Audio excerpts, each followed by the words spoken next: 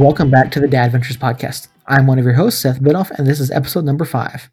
For anyone that is new to our show, the Dad Ventures podcast is a bi-weekly podcast about our lives as dads and some of the things that we've learned along the way.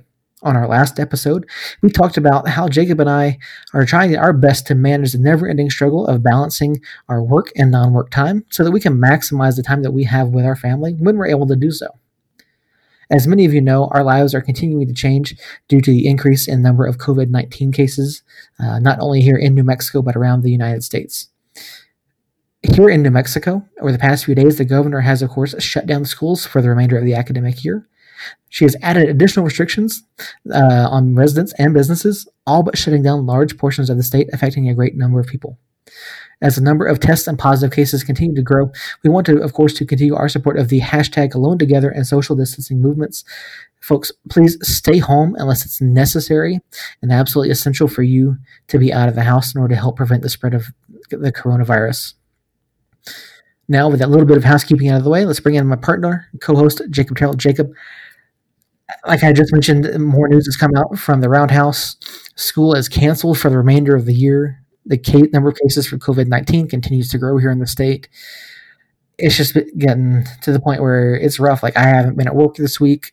I don't know how work is reacting to this, what's going to happen. I have to talk to my boss to make more arrangements to make sure that I can stay home now even longer. How are you guys handling the most recent announcements? They seemingly really haven't affected us, except for the fact that my wife will isn't going to work for the foreseeable future. And she works alone in the warehouse, though, just filling up products or filling up bottles of product for a place up in Albuquerque. So it's something that she can still go do without putting anybody at risk and without having any contact with anybody else.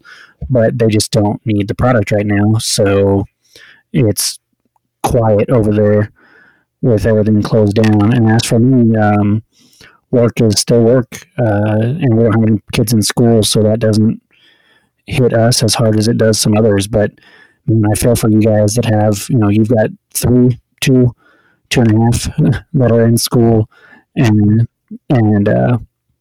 that just puts a kink in a lot of people's lives. I was listening to a podcast earlier today, and he was saying that he's supposed to work from home for 40 hours and his wife is supposed to work from home for 40 hours, and he has 4 kids that are not in school.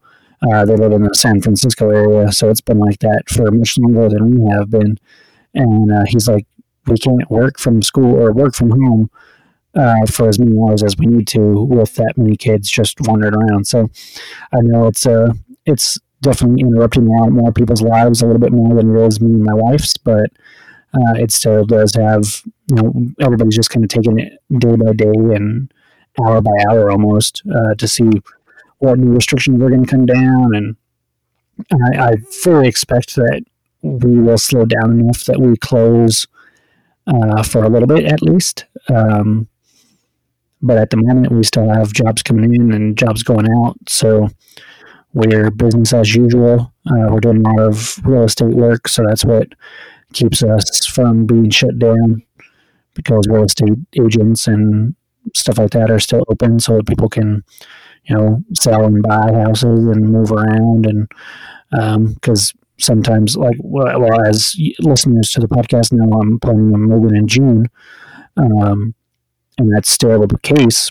June 2nd, I'm planning on moving, so we still got a couple of months, and it might be blown over by then, but we're not changing that plan at the moment due to all this. So because of that, if you're moving into a house and it needs new floors, we're still open. And I'm definitely grateful to still have a job and still be working. And honestly, I'm grateful to still be getting out of the house and going to my office on a regular basis, just because, we don't have a lot of contact with outside people because of the way our business is set up. But I know for you guys, it's got to be a lot different. There's a different scenario than that with you guys working from home, or you working from home anyways, and having kids in school. So are you guys staying sane over there? Are you guys holding up all right? Yeah, we've been doing okay. So, of course, with the announcement that the schools will be closed for the remainder of the year, I've talked about before how our daughter Molly, the majority of her schooling is already online. So she has a laptop from the school that she's able to do her work on. She has her expectations of what she has to do every day as far as that goes. Now, even with the younger two, with Alex and Logan, they have to, or we have to try and find things for them to continue to do. I know it affects, like high school seniors and stuff a lot more as far as their graduation and things like that. And the state has a plan for all that. But yeah, even for the younger kids, we're having to find things for him to do. Like we've signed Logan up for IXL. We signed him up for ABC Mouse. His teacher sends us recommendations. She recommends things on IXL for him to do. And for Alex, his grandmother on his mom's side is a former school teacher. So they've been printing out packets online for him to do there. But as far as, all of his subjects and all the things that he needs to be going through, the state is still coming up with a plan, basically. I mean, they have a basic idea, but they haven't finalized anything. They have put out a notification stating that they are going to start doing hour-long classes on PBS in the morning. So it'll be interesting to see how that happens. So do you know what grade your guys' kids will be in when school starts back up? Like, is the plan for them to, do you guys know if you're going to have to take tests to move to the next grade, or is that something that they're still trying to figure out? We have no idea. That's not something that's been communicated through the schools or by the governor. I've seen a lot of questions about that across social media, particularly on Twitter, since that's where I am as far as social media goes. Mm-hmm. So it's a huge question that's going to affect, all families and all students across the state. What happens. I would hate to think that they would hold anybody back because of this. I think that wouldn't be fair to any of the kids, no matter what the age. And especially if you look at, these 4-year-olds, 5-year-olds that are, going into kindergarten. I mean, are you really going to hold 5-year-olds back into pre-K and not let them go to kindergarten? Are you going to stop 8th graders from going into high school? So, I mean, they have to, the Board of Education, the Public Education Department, they have to come up with some sort of plan. And that's what they're trying to figure out. They're trying to make sure that there is something out there for these kids to keep going. I mean, a program like IXL for Logan, his teacher can track his progress and see where he's at. And that'll give them an idea as to where his knowledge base is heading into next year. But then you also have to bring into question how many people have access to laptops or multiple computers at home, or even a single computer. I'm fortunate enough to where we have my computer here at home that I use for work now, for the podcast and for other things. I used to have a work computer because I was a full-time telecommuter, but not anymore. And last year we happened to have some money set aside at a time for me to purchase a laptop to cover United, take to the matches and do things like that. So we're looking at the possibilities. We've been letting Logan use that for his schoolwork for now. And now there's a possibility that Aaron may be working from home as well. We don't know if that's going to be the case. So we also have to look at, we're going to have 4 people all on a computer at all different computers at the same time. So then it's kind of hard because, I have to work, Aaron has to work, Logan has to do his schoolwork, and then he does, whatever. And then Molly has her schoolwork. Basically for 8 hours a day, you're going to have 3 of us all using up the bandwidth, and we can't afford to pay for like a higher level of internet, like even if we went to Comcast for like a year, it would be a similar payment for about a year. And then it jumps up, $20-$30. So yeah, I honestly, I don't know. There's so many questions as far as what happens with the school, what happens with that, how are we going to manage, the internet and the expectations. So yeah, it's been just a lot. Well, I kind of touched on that. there's just so much unknown right now, so much up in the air for literally everybody and everything. Like, I've been going to work every day thinking, okay, today is the last day that I'm going to be going into the office. I'll transition to doing something from home. And it keeps going, and not today yet. And you just never know. Like, with, We Cover United, it's like day by day. Like right now, it's May 10th, I think, is there's nothing going on through May 10th at the very earliest. And then with small business, like I work for a small business. I know a lot of people that own small businesses. My stepdad is an outfitter, so he relies on hunters coming in from back east usually, and they're not like super expensive hunts, but they're in the thousands of dollars, most of them anyways. And there are people that aren't doctors or lawyers or something like that he gets. Some of the blue collar guys that he gets, are they going to have enough money to do that? And if they don't, is he going to have enough money to survive? And there's just so many things that are up in the air that you just don't know. And like you're saying with the internet, it's like, well, you could bump up the internet so that everybody can do it, but there's just a ton of little things that people just aren't. You don't think about until you stumble across it. They go, oh yeah, this is affected as well. I was listening to Bill Simmons. I don't know if you're aware who Bill Simmons is. Most podcasters have at least heard the name because he started sports podcasting way back in like 2006 or something like that. I think he's in his 40s or 50s, somewhere in there. He was saying that this is the biggest thing that he's ever lived through. And we had 9/11. We were both young. When it happened, but that changed the way the world operated, even to this day, with how airport security was handled and just national security in general. And even that, it shut down New York, especially for a couple of weeks, a few weeks. We felt repercussions of it here in Albuquerque a little bit because of the labs and stuff. But it was nothing like this. I mean, it was nothing as drastic and potentially economy crumbling as this. And I'm not going to debate the, saving the health of others and saving others' lives versus the economy. But the fact of the matter is, if we are going to shut this down like we have, the economy is going to be affected. So, we're lucky enough that we either have a job still or are working from home. But there are a lot of people that aren't working. A lot of people that live paycheck to paycheck, that paycheck stops. And, how are they going to be able to handle rent and utilities and gas? And, it's a crazy time, crazy time that I don't envy a lot of other people's situations. I'm not going to complain about mine because, like I said, I'm pretty fortunate still, but it's definitely going to be life-changing for the foreseeable future because I could be wrong, but I don't think these things just die. Like this virus isn't just going to go away.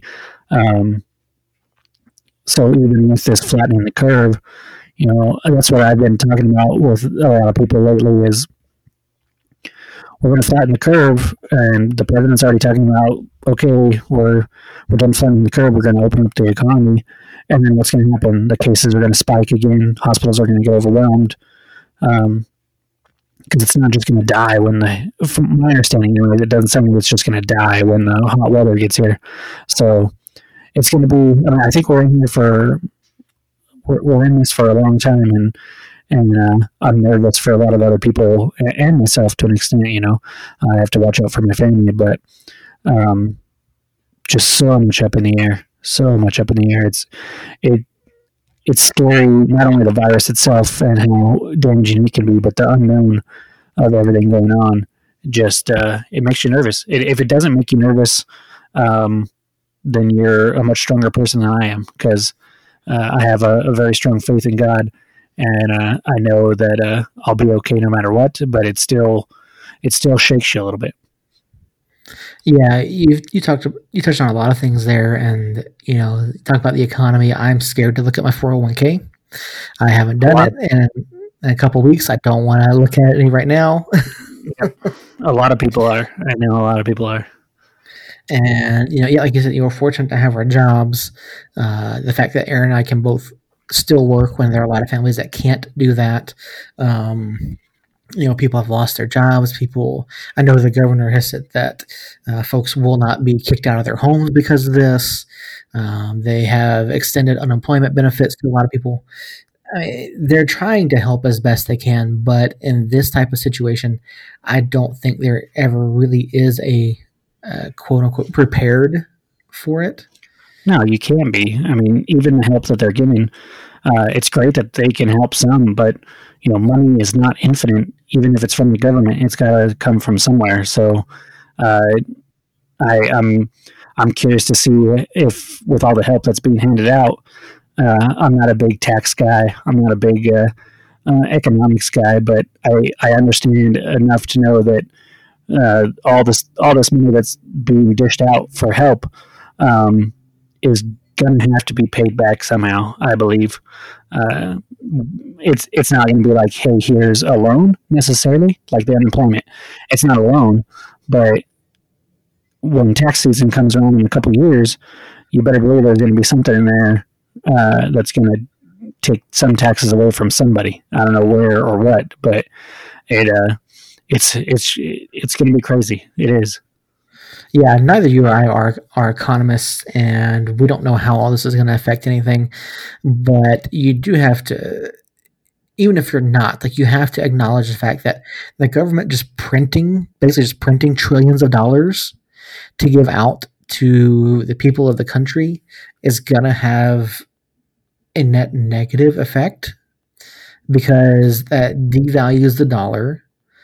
And I've read, I don't know if this is entirely true, I've been trying to find sources on it, but I've read that even the stimulus that everyone is receiving is going to be taxed.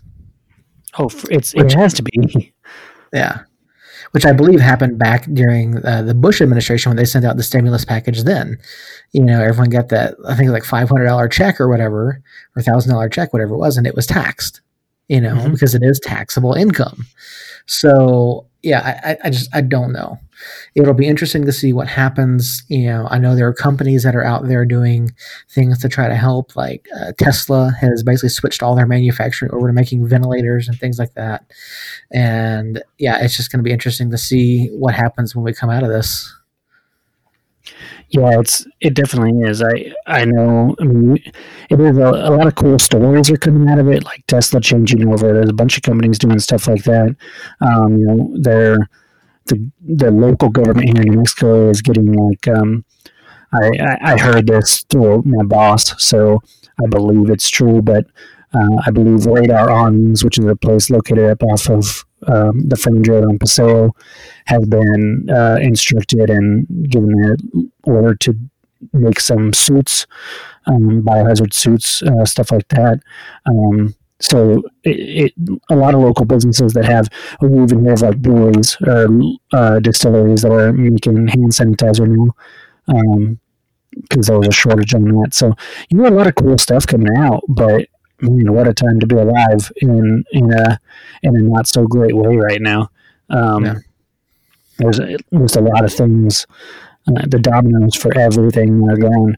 Like we've talked several times that we support United, and there's a lot of teams in that league that if the league gets shut down for the year, like what happens there? Like, are they able to pay the players and the staff and the coaches and the front office? And I know I gave blood over there at the United office today, and I was talking to Peter, and I trust Peter with a lot of things. Peter's the owner. This isn't the Suncast, so I realize that might not mean anything to some of you, but he's the owner of New Mexico United, majority owner anyways, and he seems to run things really, really well over there. So I think they'll be fine. Plus, I know that they had to make a boatload of money last year with ticket sales and merch and everything like that. So I think we'll be fine and we'll come out of this. But there's teams that don't have any of the support. That I'm like, what happens there?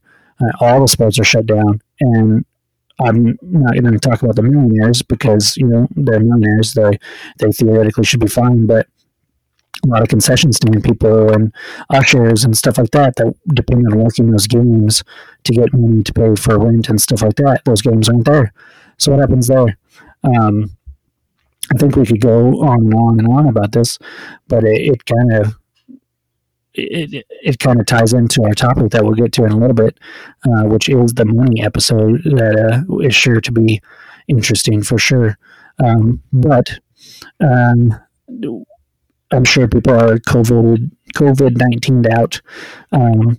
So what are some highlights of your week that aren't COVID-19 related, if you can? I know that kind of embodies everything we're going through right now, but are there any positives that'll come out of it for being at home and spending more time at home, or hardships that happened? What's going on? So really just spending time with family, doing things like that. I had some time off work this week, so a lot of time with my wife and kids. Let me ask you real quick. You mentioned small businesses. How much do you listen to local radio? Very little to none. My boss listens to it in the office next to me, but I typically put an earbud in and listen to a podcast when I'm working at my desk. It just doesn't interest me. Okay. The reason I ask is because we were in a car and we heard this ad on the radio for not necessarily a local business, but a chain business.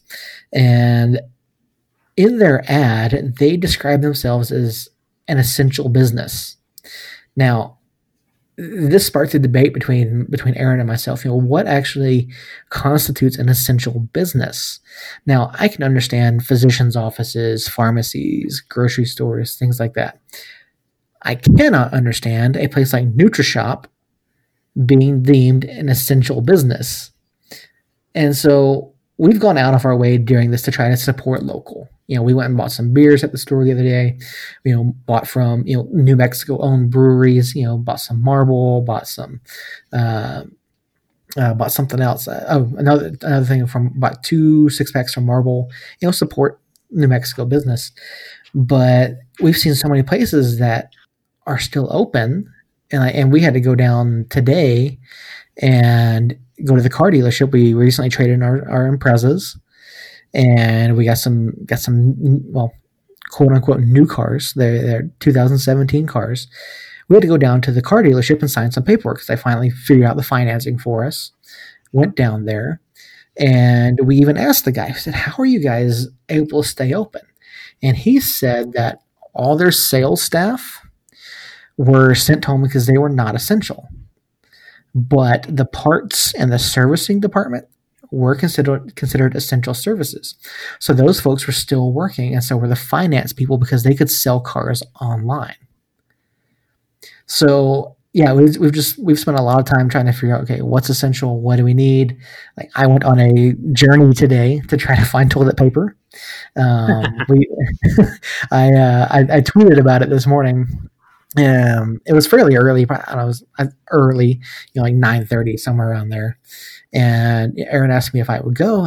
I got to go. She said, "Why? You don't have to go now." I said, "Yes, I need to go now because if I try to go at like 6:00 tonight, I'm not going to find toilet paper anywhere." And so I embarked on my epic journey to find toilet paper. We still had some. We've got enough for another week or so, but it's one of those things. Okay, we're up. May as well just go and look. Right. And so went to Sam's Club first thing, completely empty, which is weird considering they just opened at 9. One of the workers there at Sam's Club said, "You just missed it." Like, they sold out within like 30 minutes this morning. I thought that was over with, but I guess not. No, it's not. So I went down the street to Walmart because how does Sam's Club and Walmart always basically right beside each other, and went down there, and they actually had some in stock. Now, it was like 6 packs, but I grabbed some, and my wife texted me, and she goes, "Grab 2 packs if you can." She goes, "Because I want to take some to work and give to a family that we see there." Now, I haven't mentioned it. My wife works at I may have mentioned before, my wife works at a pediatrician's office, and in her line of work, she sees families that come in that can't either find these necessities whenever they go to the store, or they can't always necessarily afford them. So, and I'm sure I got dirty looks from a few folks, but in that small way, we wanted to try to help somebody by picking up an extra pack of toilet paper just because we could, Believe me, I'm not hoarding toilet paper. I can show you the 24 rolls we have back in our room. But, it's even in times like this, like you have to try to think of other people. And so, we've tried to buy from local as best we can. We've tried to stay home as best we can. And now, yes, I'm sorry, I bought 2 packs of toilet paper, but our intent is to give one of them away to try to help another family that is in need. So yeah, it's just been a crazy week, trying to adapt to the new changes like we've already talked about. And so, I mean, what about you? Like any highlights from the past 2 weeks? It feels like it's been forever since we talked. So yeah, it feels like it's been months and months, even once we've been 2 weeks, which is fairly standard. Well, except for the fact that we didn't record a Suncast last week, which had been every week for a few weeks in a row there. But to touch on a couple of things you talked about real quick, the toilet paper thing, I still don't understand. I still don't get it, but I understand now that people, like yourself, might be running low and need to go get some. And then as for you guys buying 2 and getting dirty looks, when all this first started, our church bought, I don't know how many, we'll just say more than 2, probably more than 4, maybe more than 10. I don't really remember how many exactly it was. And we got some dirty looks then too, but we bought it so that we could give it away to people that needed it as well. So we had a lot of older people in our church that were kind of shaking up with everything. So that's what happened there. And as for supporting local and the question of what is an essential business, we have been eating out pretty much the same as we would, which sure we didn't plan to, and we will be cutting back now that my wife's checks will be stopping. But every time we have tried to support local, even if that local is like Dion's, which isn't a small business, but it's still a local business. And sometimes there's not necessarily a lot of small businesses that are open for dinner, but we've gone to a few here and there. I've gotten lunch up in Albuquerque from a few spots that I usually don't. And I think that's really important as long as you stay within your means, which is something that we'll get to later with our topic of the week. It's funny how we come up with a topic for the week, and then everything before the topic is relating to the topic, especially when it's a big topic like me. And that's for essential businesses. I honestly don't know what an essential business is. So I will say that we're deemed essential where I work because of the construction and real estate options that are listed on the essential businesses thing. But I don't feel like we're an essential business. I understand the jobs that we're doing that are, real estate based or empty. We do a big commercial job over across the street from the mall. There's a big building over there with the Lewis University on the bottom floor. We're doing a lot of work over there. And I can kind of see that stuff. We're doing some work for people that are buying houses or selling houses. But we're still doing a lot of work for people that are just like, I want this new floor in the house. And we're still doing that. And that is insane to me that people are still wanting us to come in and do that, let alone the fact that we're still going out and doing it. But I can see the sales and service, or not the sales, but the parts and service part of like a car dealership. I can see that being essential because there are still people that have to get back and forth to work, and if their car breaks down or needs this, I could see that being essential. I could see grocery stores, like you mentioned, post office, banks, stuff like that. Needle shop, I don't understand that one at all. But hey, I know a lot of small local businesses are trying to find the loophole of the game to stay open just because they need that money to stay open. They can't afford to close. They don't want to let down what few employees they have. So I still think there's way too many cars out in the morning I go to work. It's definitely not like normal rush hour, but it's definitely a lot of cars that a lot more cars than I would expect. I mean, you see big cities like Los Angeles and New York and stuff, and there's just nobody out on the road. Um, and you look at Albuquerque, and it's like a madhouse compared to those places right now. Um, so it's just weird, and I think people are just having a hard time with change. I mean, uh, some change is good, some change is bad, and all change is hard. So I think that's kind of where everything is standing right now. And then as for my week, it's actually like it's been nice in a lot of ways. Not having things to go do. We still have a lot to do from home with the church and the groups that we are involved in there. But we don't have to go anywhere. So normally Monday, Wednesday, and Thursdays, either me or my wife or both are gone for the church.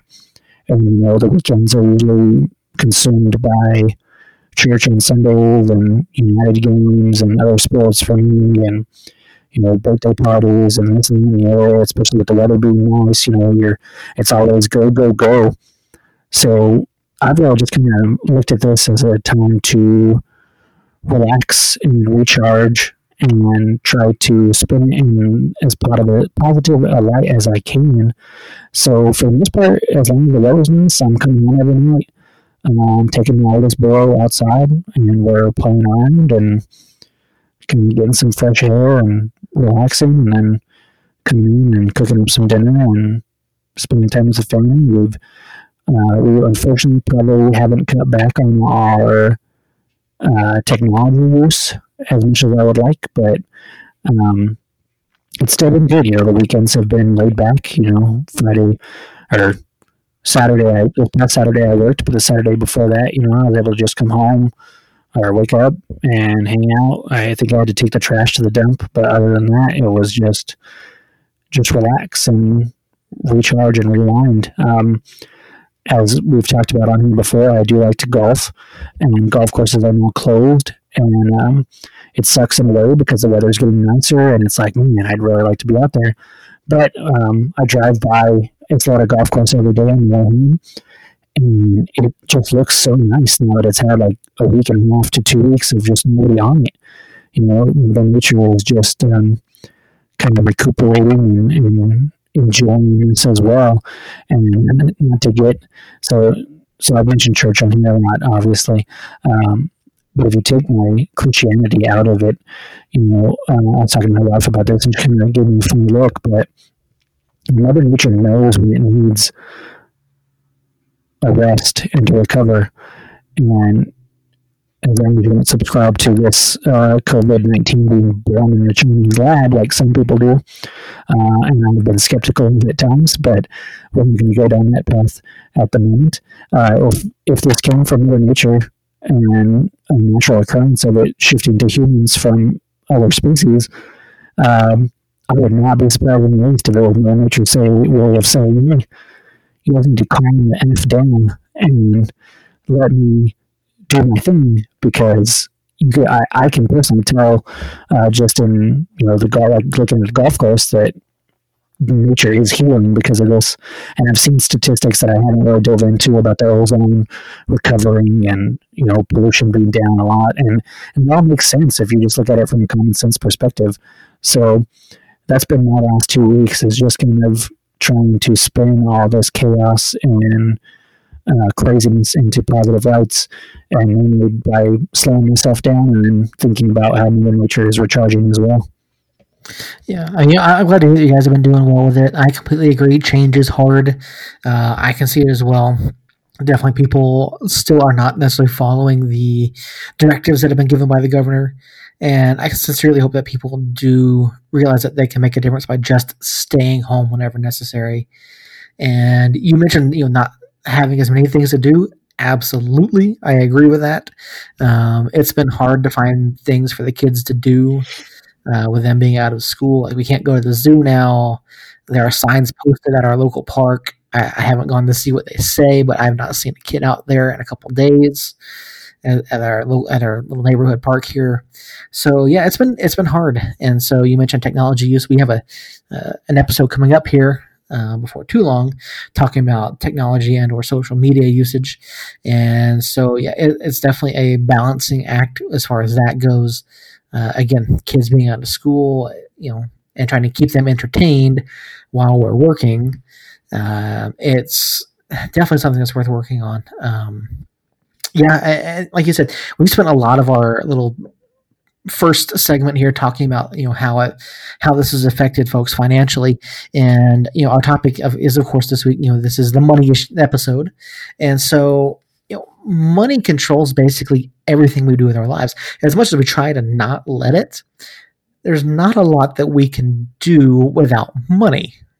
Sure, there are some free things. Like you can go on hikes, go to the library, do things like that. But money is essential for our day-to-day life, whether it's groceries, whether it's our cars, whether it's paying a mortgage, whatever it is.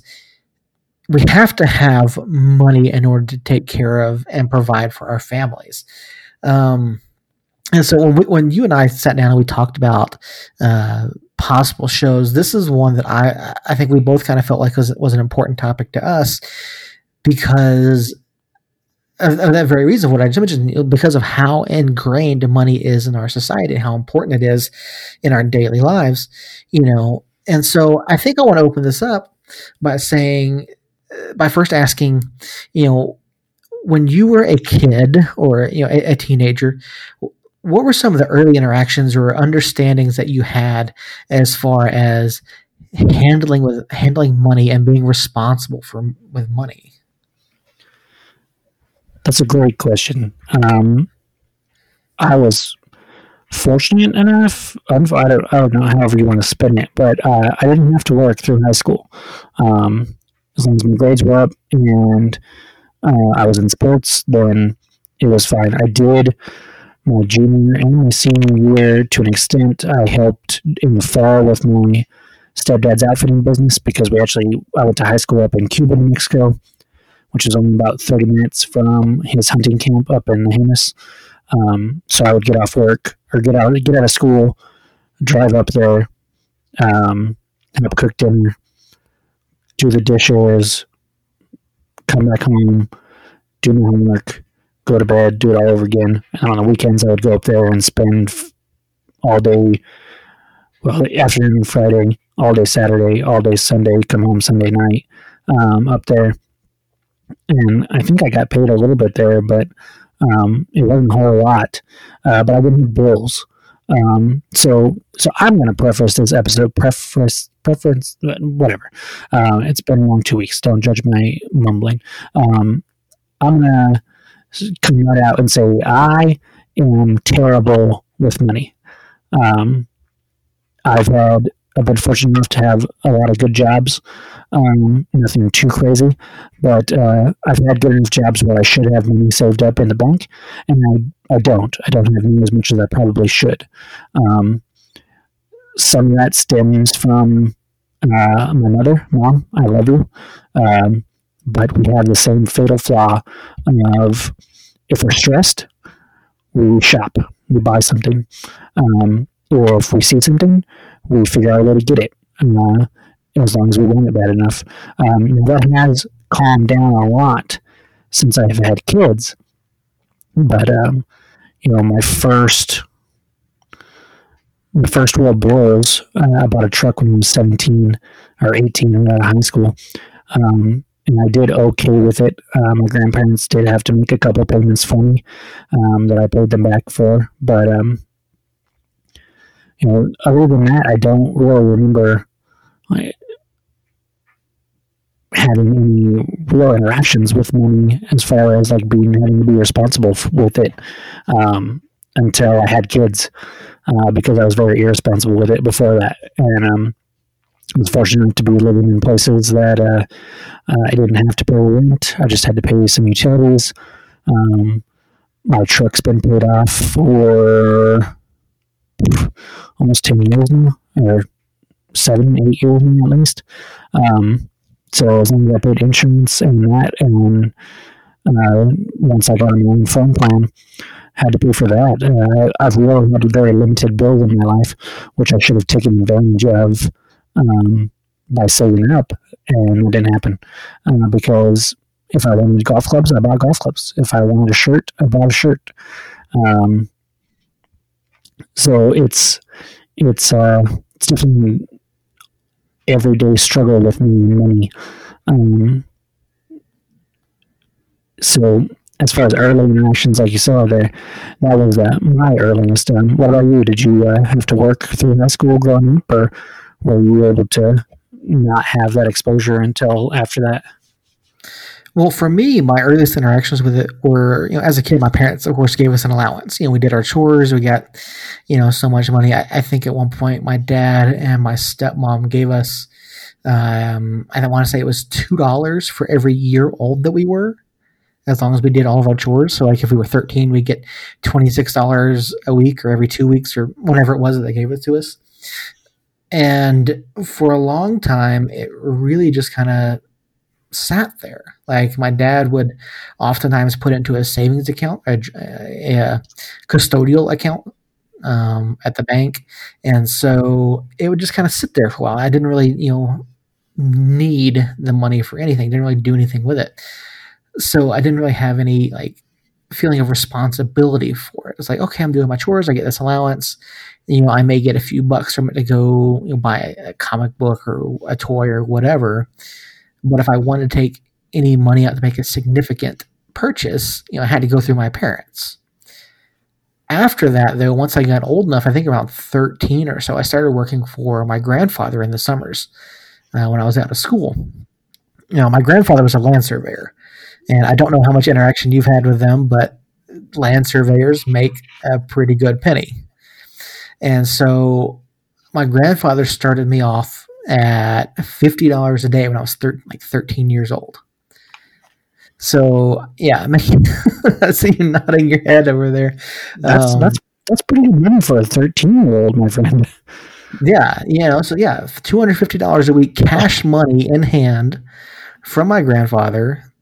And then I think it was around the time I turned maybe 14 or 15, he upped it to $100 a day. So yeah, I was making $100 a week cash, when I was, in my early teens. And for a long time, I was not responsible with that money at all. I would generally take a couple $100 worth every week and go to the local gamekeeper store and buy about $170 worth of Magic cards, give or take. Just buy a box of booster packs, and even with the store manager's discount that she gave me, it was around $170 that I'd buy worth of cards. Now I did still save some of it. I put that away and ended up buying my first car cash. Bought a '93 Jeep Cherokee. Drove that thing until it burnt up on me, literally caught on fire. Yeah, that was fun. The wiring harness decided to catch flame while I was on my way to work one day.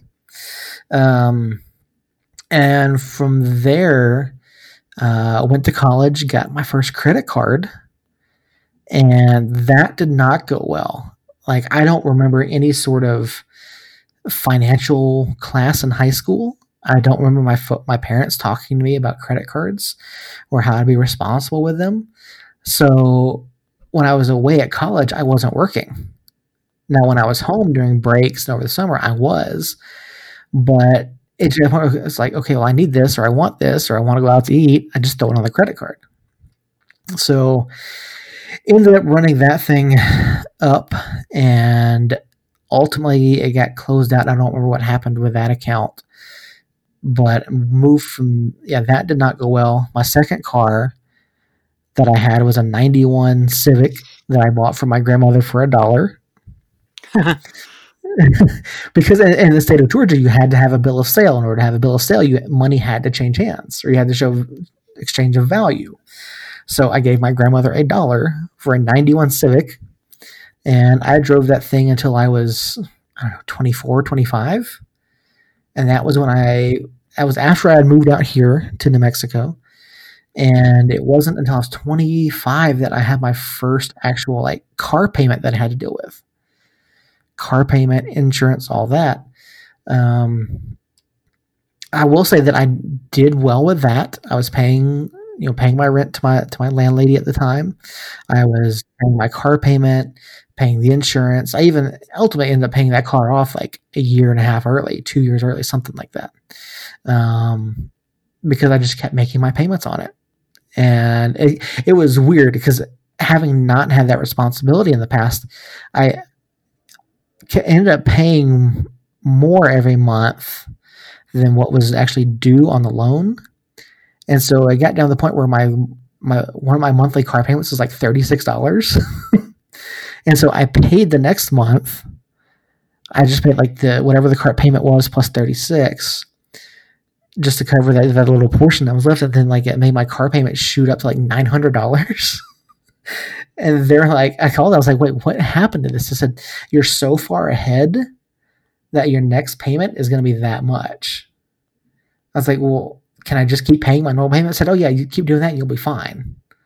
It won't affect you anyway. I was like 3 months ahead on my car payment because I paid extra on it. But yeah, aside from the credit card issue, for a long time, I felt like I was very responsible with money. Paid back my student loans.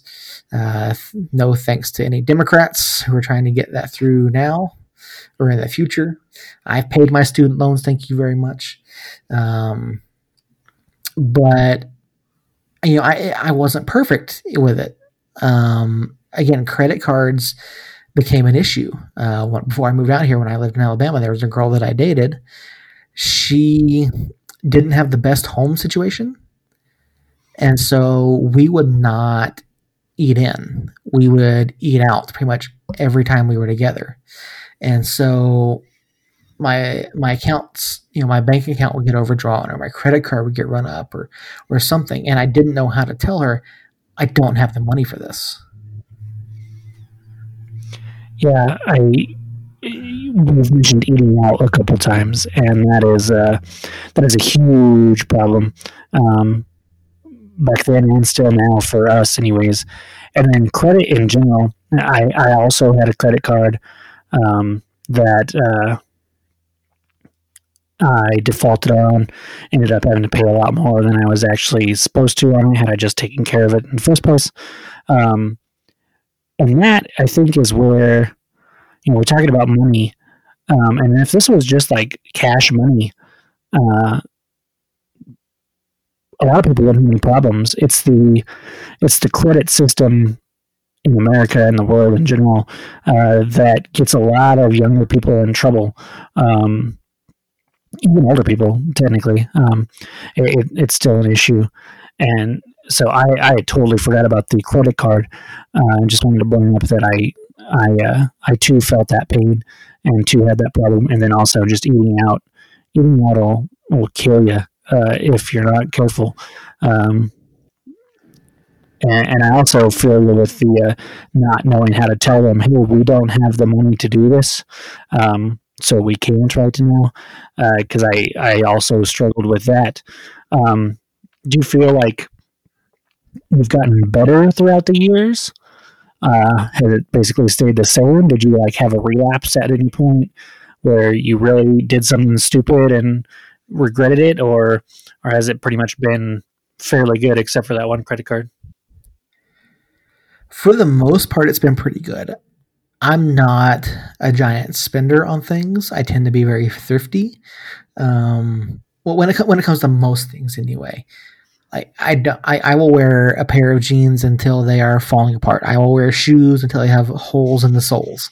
I've got 100 t-shirts. My wife likes to say I have 100 t-shirts. I really don't have 100, something like 36, but I will wear them till they're basically ragged. They got holes in them. Because until I need something, I don't feel like I have to go out and buy it just because. The only area that I spend money on, really, aside from starting up this, is I buy video games. But what I try to do is I try to make only a handful of purchases a year if it's a brand new game, or I'll wait for GameStop or somewhere to do like a GameStop does like this 4 for $20 sale where you get 4 used games that are like $10 or less for $20.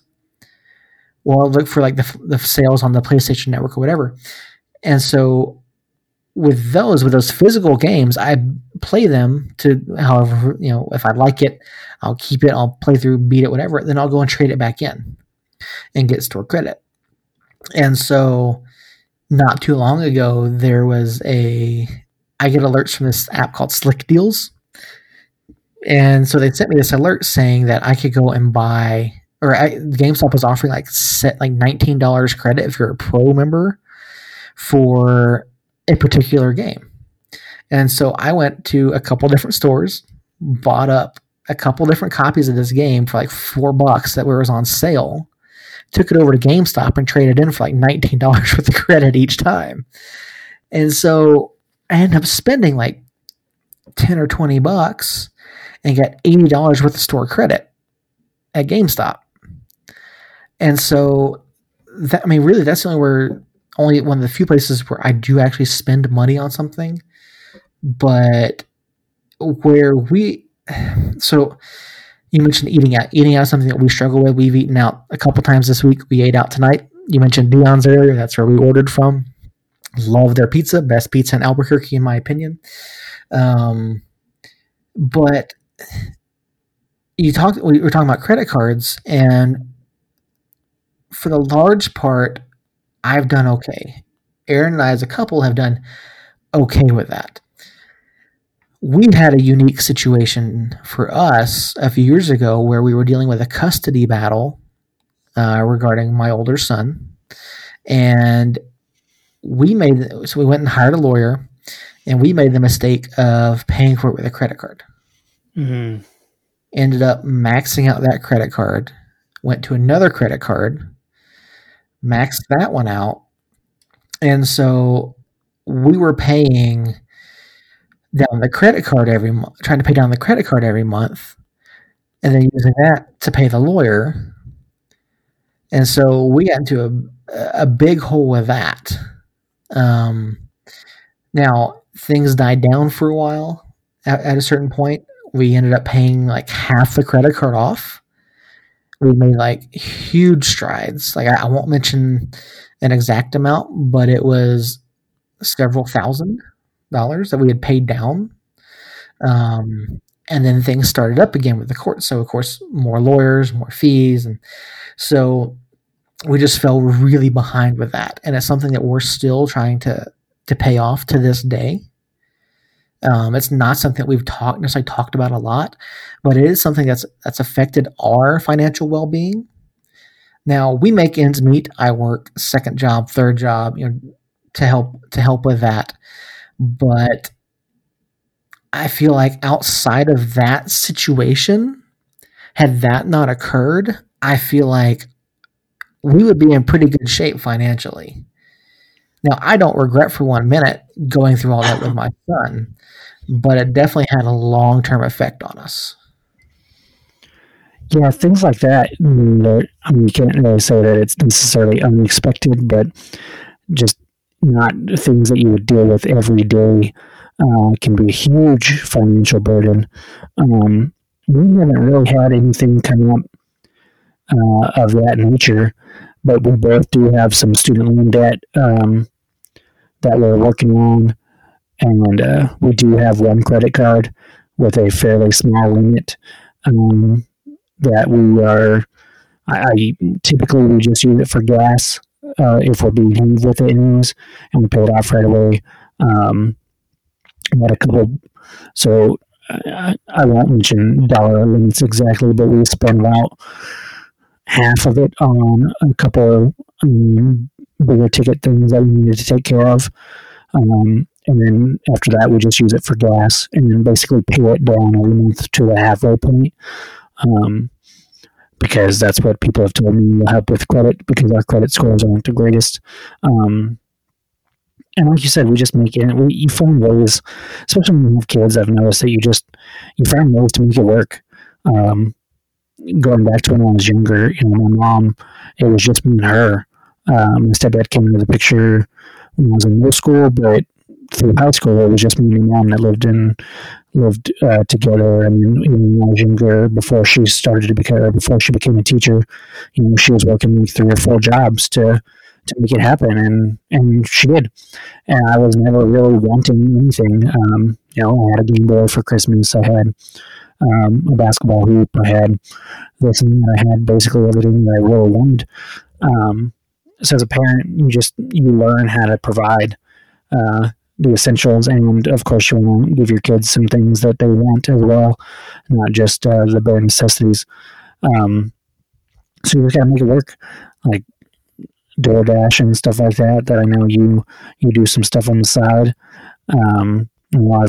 I've been in situations where I've had to go to work on the weekends on a ranch, or doing some hauling hay or something like that. It's just, you do what you got to do. I do wish that I had learned a little bit more about the credit system growing up. My mom didn't really care for credit, and she's still working on hers just like I am. So I never really understood it. I never really cared about it. I never understood that, hey, if you want to buy a car, you kind of need good credit. If you want to buy a house, you kind of need good credit. If you want a credit card, you need good credit. There's a bunch of things like that you just everybody fails to mention. I saw you nodding your head when I was talking about that. I'm assuming credit wasn't something that you knew a lot about before you became an adult. No, it wasn't. It was something that, like, I got down to the college campus, and there was a guy sitting there basically, and like a fair on campus signing college kids up for credit cards. Mm-hmm. And so, yeah, like I said, that's how I got my first one. I was going to ask a question, and it's, do you feel like the responsibility for kids learning financial responsibility, specifically when it comes to credit cards, do you think that falls primarily on the parents as their responsibility, or do you think that the school system here should have some sort of adult class, like, here are financial tips that you need to do, or that you should follow. Here's how to balance a checkbook, which I know a lot of people don't know how to do to this day. Do you feel like, where do you think the responsibility lies? So I think with any kid, the overall responsibility for anything your kid learns or needs to learn, or that falls on the parent first and foremost. But the school system really doesn't prepare kids to move out on their own. It don't do a very good job of teaching them what it means to be an adult and what adulting, quote unquote, is. So I think that the parents should have a say in it, and shouldn't rely on the school system to teach their kid everything. But at the same time, I do think the school system should try to incorporate, like, I remember taking a home ec course in middle school, where I learned some basic cooking techniques and balancing a checkbook, writing a letter, writing out a check, a few things like that, which was helpful. But I think it needed to continue into the higher grade levels, because I learned that in 8th grade. And then by the time I graduated, 4 years later and 2 moves later, I had forgot all that. I didn't know anything.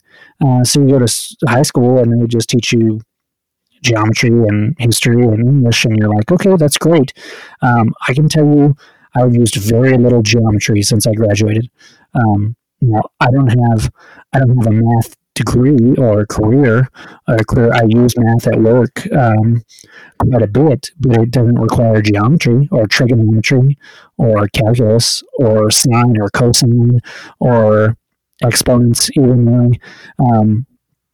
And it's not to say that stuff's not important in certain ways, but you gotta learn. Like I had a friend, I dated a girl that was very, very, very street smart.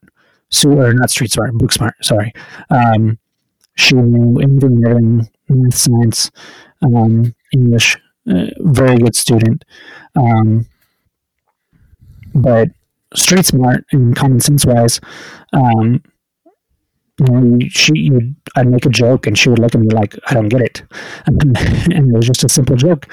And those things that, and that came from parents as well, because the parents were like, you need to do this, you need to do good in school to do this. So then therefore all your focus is on trigonometry and biology and chemistry, and that's your sole focus. And then it goes down a path where you just don't really learn how to be an adult. So to answer your question, I feel like it falls on the parent first and foremost, but the school system could do a better job at preparing us to be an adult. Yeah, I definitely remember taking classes where they did teach us, like you said, how to write a letter, how to address someone, I remember a teacher actually talking to us about how to make a phone call, which is something that my daughter has no clue how to do. Like, she can make a phone call, but she cannot carry a conversation. Like, if you were to answer the phone call from my daughter, she'd immediately jump into whatever it is she wanted. No, hi, how are you? She won't carry on our conversation with you. And so I've talked to her and said, these are things that you need to know for when you get older in life. You can't just start blurting out whatever you want. Like, you need to wait for whoever's there to acknowledge you. Have a conversation. If you're talking to family, actually, say, hey, how are you doing? Carry on a conversation with people. Same goes for money. Like, she gets money for her grades from her grandmother. She gets money for Christmas. All the kids do. They get money for Christmas and their birthdays and things like that from my grandparents. And so, especially with her, is trying to teach her how to be responsible for it. She came to us the other day saying not for the first time, but she said she wanted an iPhone. And we were in the middle of a discussion about something at the time, and she was trying to tell us that she would pay for it out of her money and this, that, and the other. And we told her, you don't need an iPhone. Like, we get that you don't like the phone that you have, but you don't need an iPhone right now. Like, you just turned 15. You want to start learning how to drive. Why not save that money towards a car? Something along those lines. Trying to be responsible with that money. And I think that there are things that the schools could do. And I completely agree that it does primarily fall on the parents as far as teaching kids about money and helping them be responsible. But, the schools could do things like help them with like an accounting class, show them how to balance a checkbook, show them how to, track purchases. Now we all have, at least those of us that are old enough, we all have apps, and our debit cards are connected to the bank apps, and we can see our purchases in real time, and it shows us our balance right away. So we don't actually have to sit down and balance a checkbook. But I feel like there's a certain skill in acknowledging how much something is and how much you have, and is there a reason to put it on a credit card? Is there a reason that you should use cash? Teaching kids about interest rates. I think all of those things would be beneficial, and I feel like in a scholastic setting, it's easier for that to be taught, like as far as interest rates on credit cards. I think it's easier for a school, for a teacher, someone who has a background in math, to teach that compared to a parent. Yeah, and that is something that I remember learning about throughout school is, compound interest and blah, blah, blah, blah. But they teach it in a math setting and not a real life setting, if that makes sense. So it's like, this is a chapter of a math book talking about interest, as opposed to, hey, you're going to get a credit card at some point, or you're going to get a school loan, or you're going to get a car loan, or you're going to get a house, a mortgage, something like that. And when we say this percent interest, this is what you need to know what that means. And sure, the math teacher might mention that at the beginning of the class, but and you might have a word probably two throughout the book says so and so bought this for this percent, whatever. But it's still not. It doesn't strike you or so like really really soak in like it should at that point. But so you talked about your daughter, and she just had a birthday. Am I mistaken? Yes. Yeah. 15? 15. So that's about an age where you're thinking about cars, you're thinking about phones, you're thinking about money, you're thinking about a lot of things that are bigger purchases than just a pack of bubblegum at the store. Have you guys talked to her about loans or credit or other than just throwing an idea out, which I think is a great idea, saying you might want to take this money that you would spend on a $1,000 iPhone and maybe put that towards something that I know you're going to want and need a little bit more in the future, shortly in the future in a car. So the more this talks about responsibility and thinking about your purchases, or is it actually getting into the nitty gritty math and whatnot of it all? No, we haven't necessarily talked to her directly about that. We've talked to her about the fact that we have responsibilities. We have a mortgage. We have car payments. We have our cell phone plan. We have all these things that we have to pay for every month. So we can't necessarily go out and do the fun things. I mentioned on a previous episode that I used to like to go to the comic shop every week, spend X amount of money. And so that's one of the things, we just don't have the money and the budget. And that's something I feel like needs to be taught as well, like how setting a budget for your income, especially once you do get a job, so that so you see where your money is going every month. That's something that we've tried in the past. We haven't always stuck to it like we should, but that's a little off tangent there. But no, it's definitely something that we need to talk to her about. She is almost to that age, or she will be in a few years, of where she's going to start getting approached by credit card companies. She's going to have to start looking at college. She's going to be looking at cars, So those are all things that do have to be taken into account. Now, she may need some extra assistance because she's not the greatest with math. So actually like figuring those things out, understanding interest and how much something will truly cost her, like if she does buy it on credit, is something that I think is going to be harder for her to understand. But I think if we can, sit down with her again, say, okay, here's your income, here's where your money is going, show her a budget, say, this is what your expectation is that you're going to spend every month, try to put something aside for emergencies, and then go from there. So, yeah, I think with her, it's definitely a more pressing need to have that discussion. You and I both have younger kids too, and even with them, and I know yours are younger than mine, but we'll go even with Logan, our youngest. Like if he gets money for, I mentioned our kids get money for Christmas and birthdays and things. Lately, my grandmother has been sending them, instead of actual cash or a check, which they usually send a check to us to put in their account, and we'll hang on to the money for them. She'll send them a gift card, just like a Visa gift card or whatever. And Logan understands, okay, I have a gift card. It represents money, and I can go to any store that I want and buy a toy with it.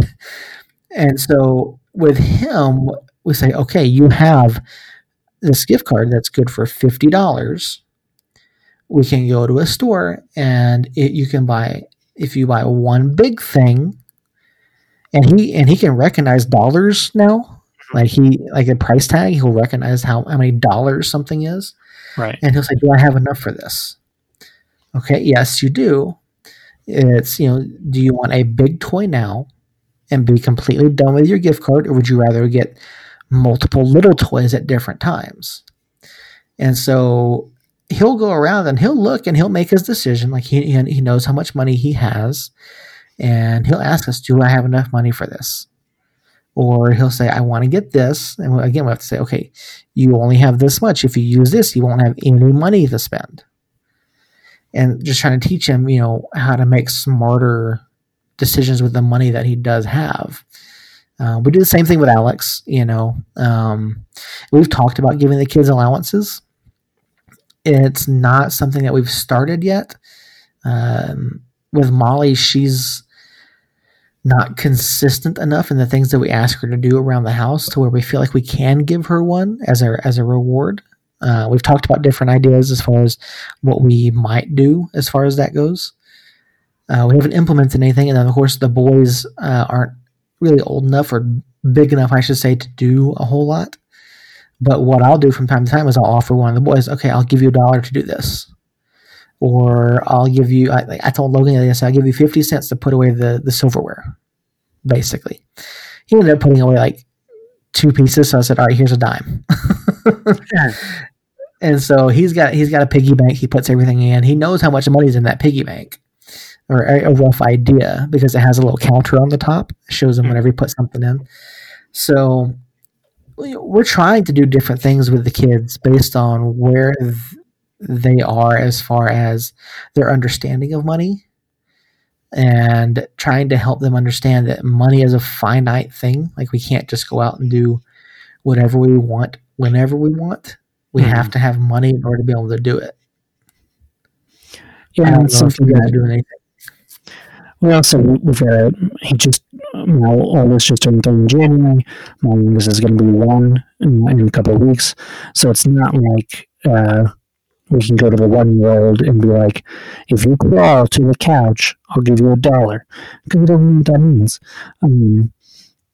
So we're still trying to figure out how we're going to kind of introduce money into their lives.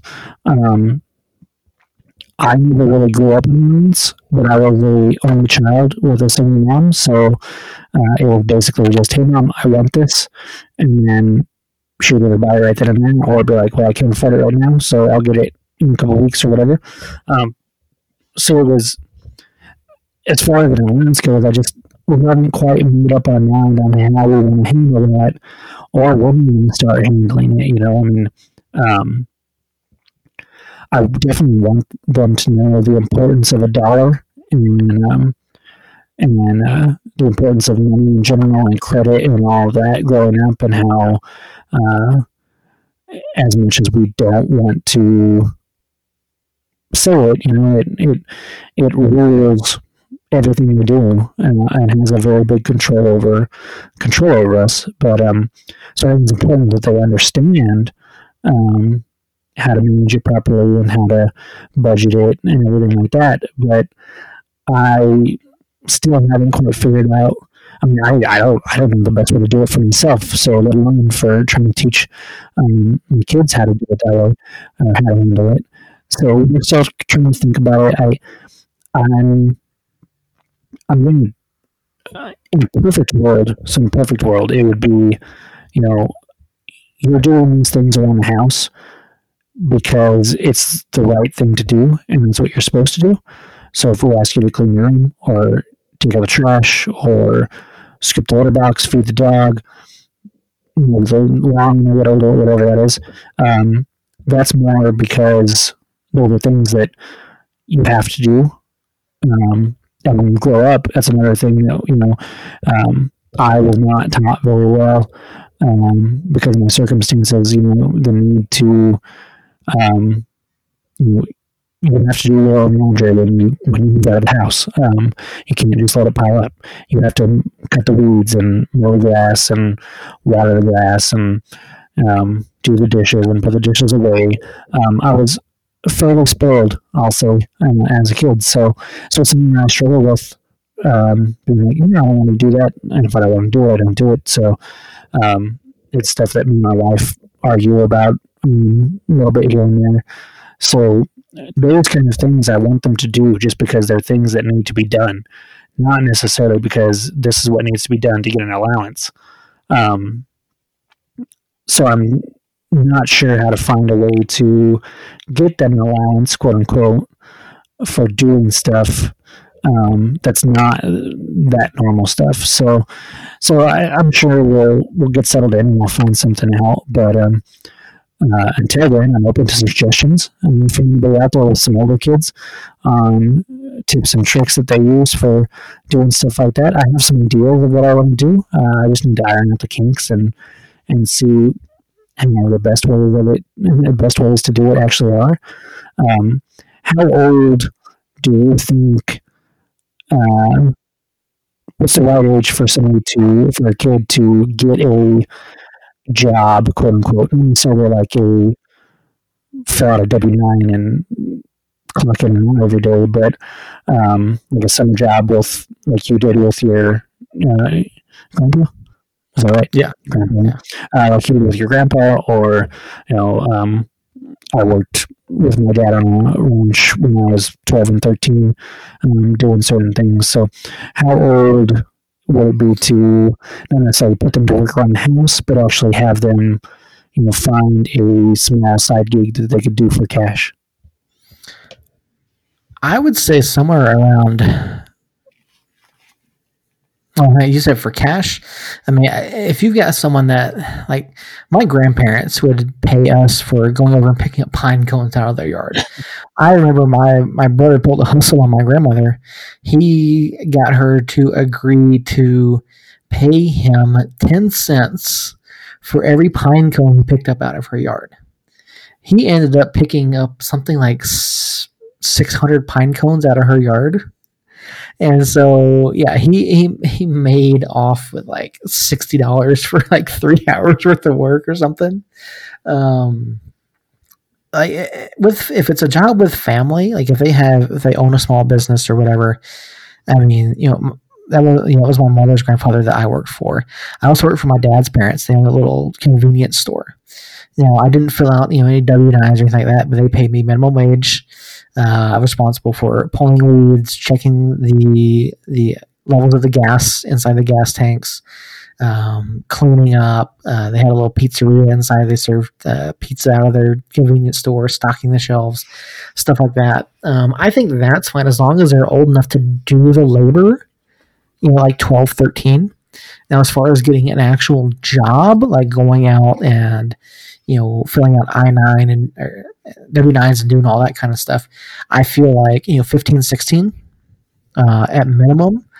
But if it's affecting their schoolwork, then it needs to stop. I didn't have my first real job until I was a sophomore or junior in high school. I worked at Sears. That was my first job. I was working in the sporting goods department. Worked on it as a commission-based job. I was making like $4.50 an hour plus commission. So it wasn't great. It wasn't a great paying job, but it was enough to pay for my gas in my car. But yeah, I think somewhere in there, a lot of it too depends on if, number one, do they have a reliable transportation? Can they get there on their own? Does it require a ride from a parent? I feel like if they don't have that limitation, like if they can get themselves there, then as long as they're 15, maintaining their schoolwork, that's fine. But again, if it's affecting them, then it doesn't need to be happening. If they don't have reliable transportation, if they don't have, or if they're relying on a parent or someone else to take them, then maybe it needs to just be like a weekend job. But somewhere in there, they need to start working and earning, and at least putting money away for the future to some extent if they don't have bills that they're responsible for. Yeah, I think I agree for the most part. I'm kind of turning on a real job, quote unquote, a paycheck that's actually given to them, and taxed and everything like that. I think it did me a lot of good not having to worry about that through high school. But at the same time, when I did get out of high school and I did actually have to get real jobs, it's different. I don't, like, if we actually went through my employment history, my first like normal kind of typical job wasn't until I started working in a grocery store back in like 2014. I'd been out of school for 6 or 7 years already. And before that, it was some labor jobs and some weird, quirky jobs that would take too long to explain right now for Forest Service, and not for the Forest Service, but for forest fire situations and stuff. And while I look at it and say, yeah, I can pretty much do anything. You give me a job, I can get it done, whether it's physical or mental or anything like that. Part of me wishes that I did just have the normal McDonald's job in high school, just to kind of know what it meant to actually quote unquote slum it and do that for a little while. So I don't know. I think with both of our kids, we'll just kind of play it by ear and see what each of them decides they want to do, and we'll support them as much as we can through that. I just really the one thing that I really want my kids to learn is just the having to work for your money, and the value of a work ethic, and a value of a dollar, and we I mentioned before, I struggle with budgets and finances and stuff like that, and some of it's frivolous nonsense, like going to Chick-fil-A 5 times a week for lunch, which I do occasionally. So some of it's like that. Some of it is, we give to the church, we give to people in need. We're very, I'm very much, you can't take it with you when you go. So, you just share the wealth as much as you can, which has changed a little bit since we've had kids, because I have to look at their future a little bit more than before they were born, obviously, and before I plan on having them. So, but I want them to be generous with their money while also being smart with it and knowing that they have to work for it, which is a lot easier said than done. But I'm trying my best to get them to learn those kind of 3 key pillars of generosity, work ethic, and staying within your means on a lot of things. Yeah, those are all 3 really great pillars that the kids really need to learn. For us, we struggle with eating out. That's one of our biggest areas that we can improve upon. And we eat fairly cheap the rest of the time, but when you get to a family of 5, anytime you eat out, or even sometimes meals in, do get a little bit pricey, but there are ways around that. But yeah, eating out is just an absolute killer. Being responsible and managing your home. That's one thing that we say a lot to Molly, our oldest, is that we all have responsibilities around the house. We all have things that we have to do in order to make this house run smoothly. And we try to incentivize that, her understanding those responsibilities and learning how to be responsible by telling her, hey, if you can reliably do these things without us having to tell you, that Tuesdays, the trash has to go out. The recyclables have to go out on Tuesday. If they don't, then the trash doesn't get picked up. We let the dog out to go to the bathroom. If you don't pick up after the dog, then we're liable to step and poop every time we go outside. So, we don't ask a lot, but we try to you ask for ideas. We try to incentivize that. If you can do the things that we expect of you, then we'll give you an allowance.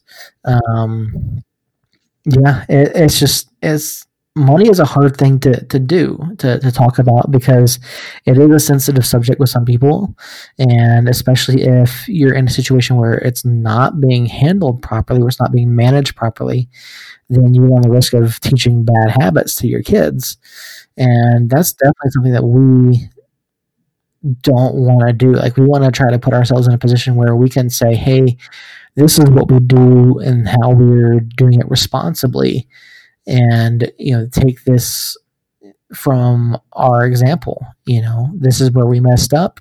This is where we can help you. This is where we like to help you. This is what we think that you should do in order to be responsible with your money as you grow up. Yeah, that pretty much sums it up there. Are you guys paying for?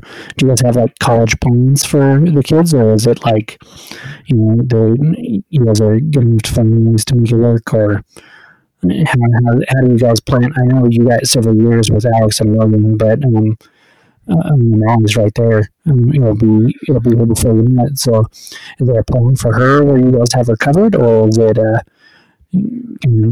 loans and grants and scholarships? At this point, we don't have a 529 set up. Alex does have a 529. Logan doesn't have one yet. I think he has to be 5. I haven't looked into all of that. Actually, I'm not even all that keen on 529 plans. I don't know how good they are, but that's something we do have to look into. What is the 529?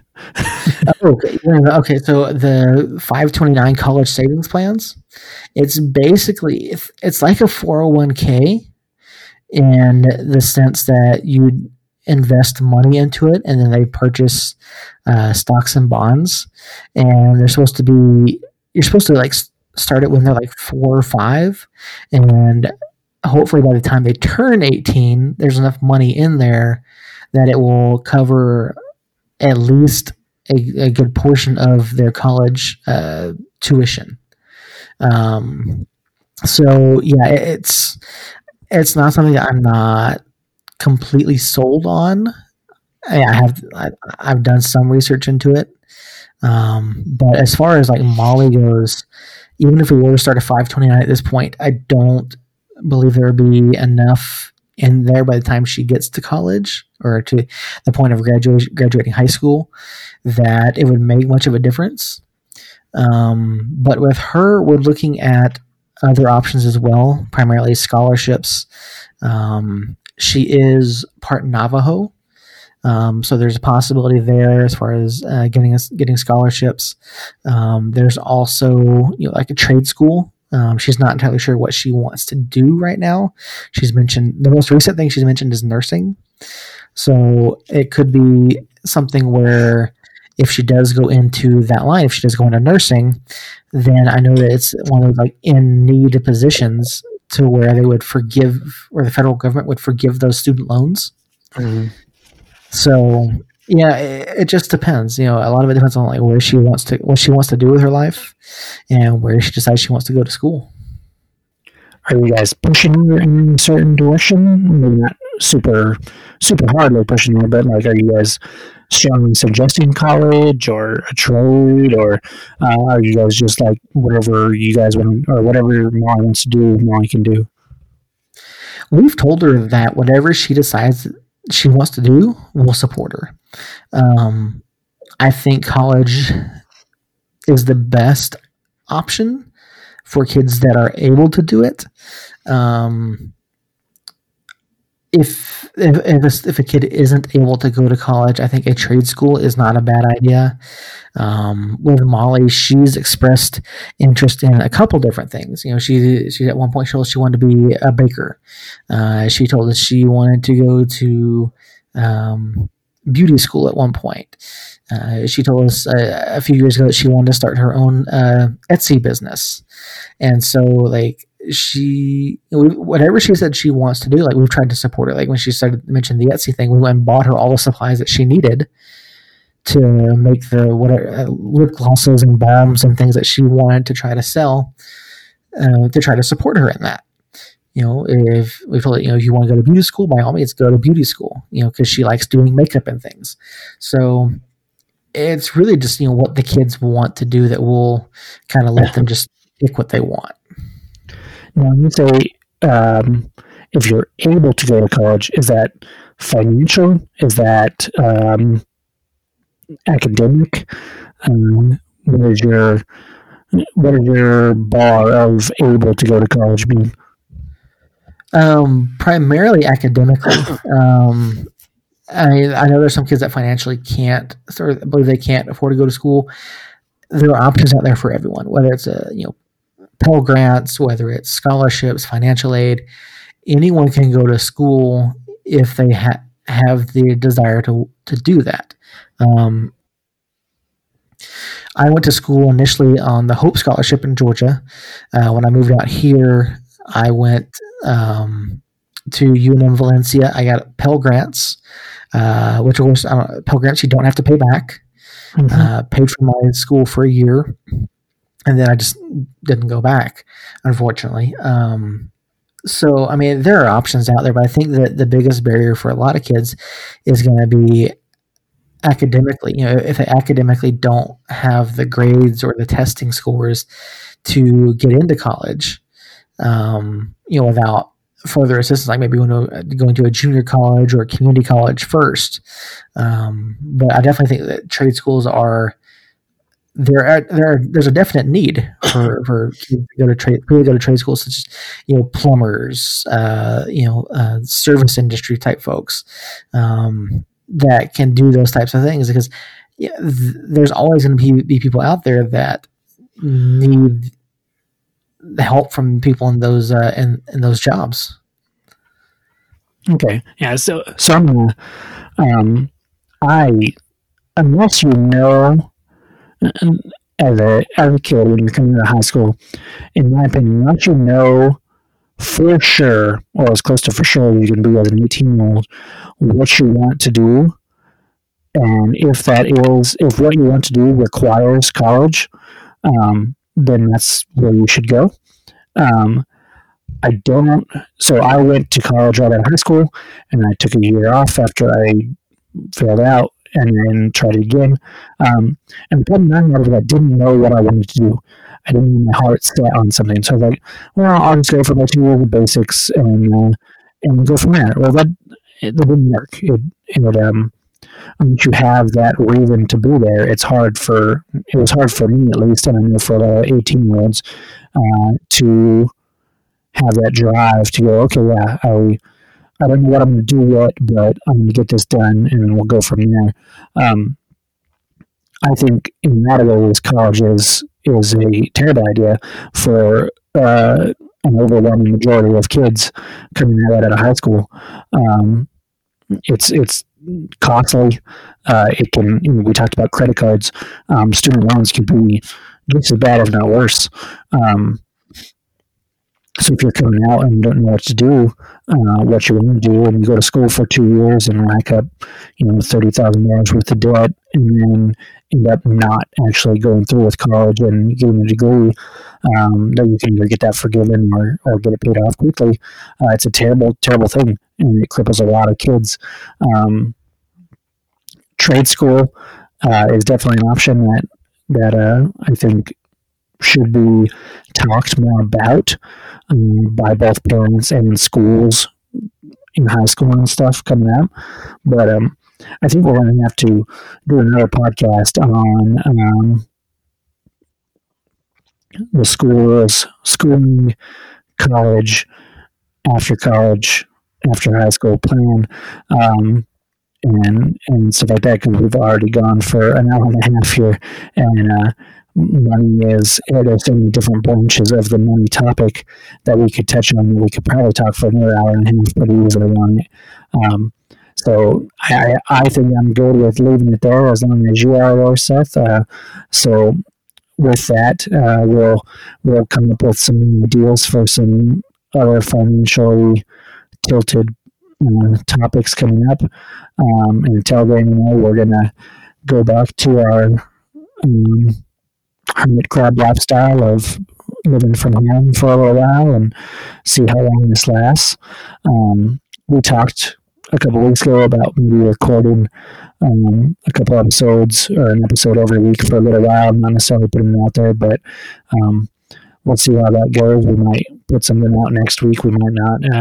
Kind of just depends on our schedule, I know. So, but you can for sure catch us again in 2 weeks as we talk about the next subject and have a discussion about any updates on the coronavirus and our lives moving forward. So, guys, you can check out our social media. Check out the website. DadVenturesMedia.com. It's crazy that I've had time to recharge and refresh, but I still feel busy. So we need to sit down and make some time. And I've got a couple ideas of some stuff that I need to write to put out there. So we'll have some written content coming up on here. You can also see all the podcasts and show notes for those up there, as well as on the podcast players in general. Reach out through all of our social media. I still haven't done a Facebook page. I know I slapped myself on the wrist for that. But I will. We've got a Twitter out there. Seth, you want to plug those Twitter handles? You're the Twitter guy. Yeah, you can find us on Twitter. For this particular show, we are at DadVenturesPod. You can find our website at DadVenturesM on Twitter. I'm also personally on Twitter at Seth Bidoff. From there, I generally plug all the stuff that we do, whether it's Dadventures or Suncast or even our video game reviews. But be sure to check those out and get in touch with us. We would love to hear from you. Yeah, I just can't. Twitter's just something I can't just quite dive into. I have the Summerson News account on my phone, and I'll get on that every once in a while. But there's so many things that I could dig into on Twitter that I just don't have the time or energy for. So I haven't dove in like I would like to at times. And just so you guys know out there, the video game reviews almost strictly all Seth, because my review of basically one game would be like, this was hard and it sucked and I died a lot or I lost a lot, and that would be my review. So but Seth, on the hand, he's already mentioned about gaming throughout most of our podcasts. He's dropped it at least once or twice, so he definitely knows what he's talking about. So definitely go check that stuff out. You can also catch some of the new stuff out there on the website. If you're into soccer or if you're from New Mexico and just kind of love the community, we're definitely working on some stuff that's more community-based than soccer-based, which is something that when we started Somos News was definitely on the top of our list there. So you can reach out on all those as well. And you can contact me and Seth directly via email. Seth is at Seth@dadventuresmedia.com. I'm Jacob at dadventuresmedia.com. And I know that a lot of people are listening to more podcasts now because they got a lot more time on their hands. So, again, if you have any questions that you want to throw out at us or comments, anything like that, just please reach out in some way, shape, or form, and we'll do our best to address it. And until then, stay safe, guys. Stay inside, stay home as much as you can. Let's flatten this curve as much as we can so that we can get back to normal at some point this summer, hopefully, because I'm already jealous of the good weather that we've had and the fact that we can't enjoy it as much as we would like to with trips to the zoo and trips to golf courses and watching soccer games and all kinds of stuff. So, like I said, until then, be safe, guys. Seth, have a good one. We'll talk to you in a couple weeks, at least via recording. And everybody else, love y'all. See you later. You've been listening to the Dad Ventures Podcast, the bi-weekly podcast about our lives as dads. All of our shows are recorded live from Albuquerque and Los Feliz, New Mexico, are written and produced by Seth Bidoff and Jacob Carroll, and are edited by Seth. Special thanks to Jeff2 on YouTube for the music you hear in every episode. All episodes are recorded and edited using CleanFeed and Audacity. All of our shows are proudly hosted on Pinecast.